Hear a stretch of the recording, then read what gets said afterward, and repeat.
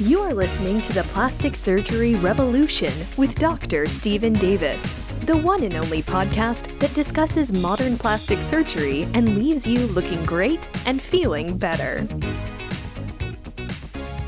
Welcome, everyone, to the Plastic Surgery Revolution. I'm your host, Dr. Stephen Davis, board-certified plastic surgeon. Well, the eyes have it, and I have to tell you why. And you probably already know this. But as we continue to age, one of the first things that you'll notice is that you start to look tired. And if you don't notice it, how many times do people come up to you and say, "Oh, you look kind of tired. Did you have a good night's sleep? Anything wrong? Are you tired?" All of those types of questions. And to be honest with you, that's probably, if not the number one thing that patients come in to talk about, it's at the top of the list. And unfortunately, it doesn't necessarily just have to do with aging. It has to do a lot with genetics. It has to do with hormonal influences. It has a lot to do with a lot of things. And that's why I wanted to cover a little bit about making that whole periorbital area, the area around the eyes, look better. And the first thing that I can tell you is the underneath area of the eye. So below that eyelid of your lower lid, that area is one of the most difficult areas to treat with one single technique or one single modality. Because many of you that follow Instagrams and social media type things, you'll come in and talk to me about putting filler under there. And we do a lot of that. I mean, that's a very, very popular area to put fillers because that zone happens to be an area where you really do want to have less of a hollowing and more of a youthful appearance. However, many of you are under the false assumption that that by itself is going to fix all the area and it's going to fix all the associated problems that are really in that zone. So many of you that are already a patient of mine may know that when you come in and we're really evaluating the lower lid, I'll sometimes put on really magnified loupes to take a look and see what's really going on with that skin. And just this morning, as a matter of fact, we did this exact same procedure where not only was there dark pigment under there, and many of you know about that even after having pregnancies, and you all of a sudden got that mask of pregnancy where hormonally you're mediating or you're enticing, if you will, the pigment cells to come to the surface of the skin and darken the skin. Some people have it all over their face. Some people just get it underneath their eyes. Some people will just get it around their mouth. And then you know if you've had this or you've had any kind of a traumatic injury to an area, sometimes depending on the time of your life, it could be when you're changing life or, during, like I said, pregnancies where hormones are kind of riding high, the skin will look stained. So underneath the eyes is one of those prime locations, if you will, for where you could see some dark pigment there. And when the dark pigment is there, depending on different shadows and different lighting in the room, it'll look like you really have deep hollows there. And it'll look like you haven't slept in a week or something like that. So what's important is that when I put those loupes on and I'm really taking a look at that skin, there's usually a combination of things that are really going on there. There's some of these dark pigment cells, these melanocytes that are staining the skin. There's also many times broken fine capillaries, broken fine blood vessels that could have been just from constant sun exposure, from just the skin thinning out as we're getting older, from a bunch of things. But at the end of the day, that color of the vessels can also contribute negatively to the color that's underneath your eyes.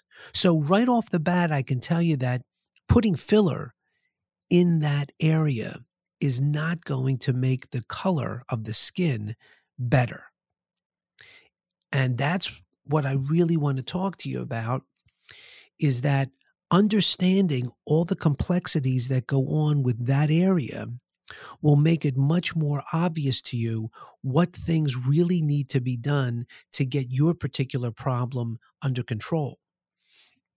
So, like I was saying this morning, we ended up using a laser to go after the different color that's underneath the eye in this individual. And if you're really looking closely, you'll notice that the skin there, as we get older, also takes on a more thinning, almost like a crepiness to that area. And again, just putting filler in that zone is not necessarily going to fix the skin that's riding all the way up to your lash line. So that's where these lasers nowadays can really come in. They can help the pigment. They can shrink down the blood vessels that are there. And they can also resurface the skin to make the skin look smoother. So all of those things that we just talked about, or I just talked about, really have to do with treating the skin itself. And I'm saying we could do it with a laser. We can do it with chemicals so that we could do a chemical peel under the eyes. There are a whole bunch of other ways to go about going after the skin issue. Second, let's talk about the fillers. If there is a hollowing or a depression that you can obviously see in that zone underneath your lower lid, one of the greatest ways to take care of that is to put a filler in there. And again, choosing the proper filler for you is the most important thing, and putting it in properly is just as important. So again, understanding that there is a place for that filler there is wonderful, because you could see it yourself. If you start to notice that little gully or a little depression in that area, that's what the filler was made for. Now, the last part of this is, hey, what if you have fat pockets that are bulging through the skin? That's a hereditary thing that you could thank your ancestors for, and your parents and things like that. But that's another thing that can be treated, but that's more in the realm of a surgery, where I would go in and take out those fine pockets of fat to stop that bulging from happening through the skin.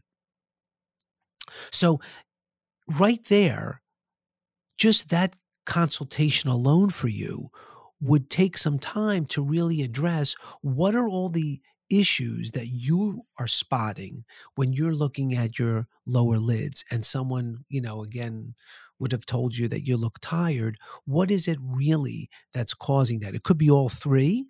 Sometimes it just needs to be one of those things that needs to be addressed.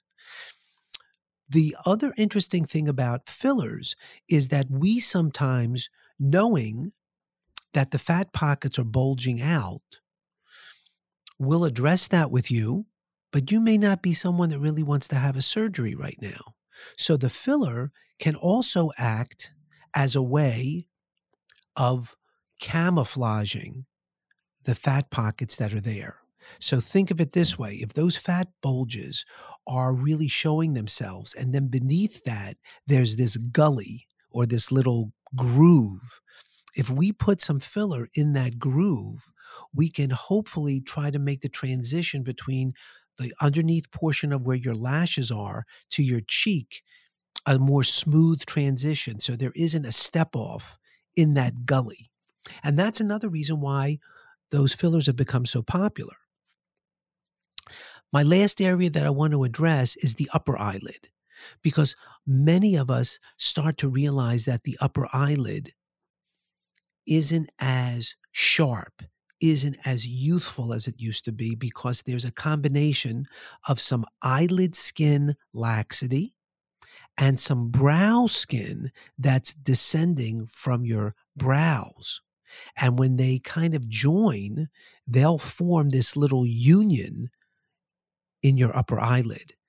And that's why when you're trying to put your eyeshadow on or your eye makeup on, you really have to almost pull that skin away in order to be able to get your eyeshadow in there.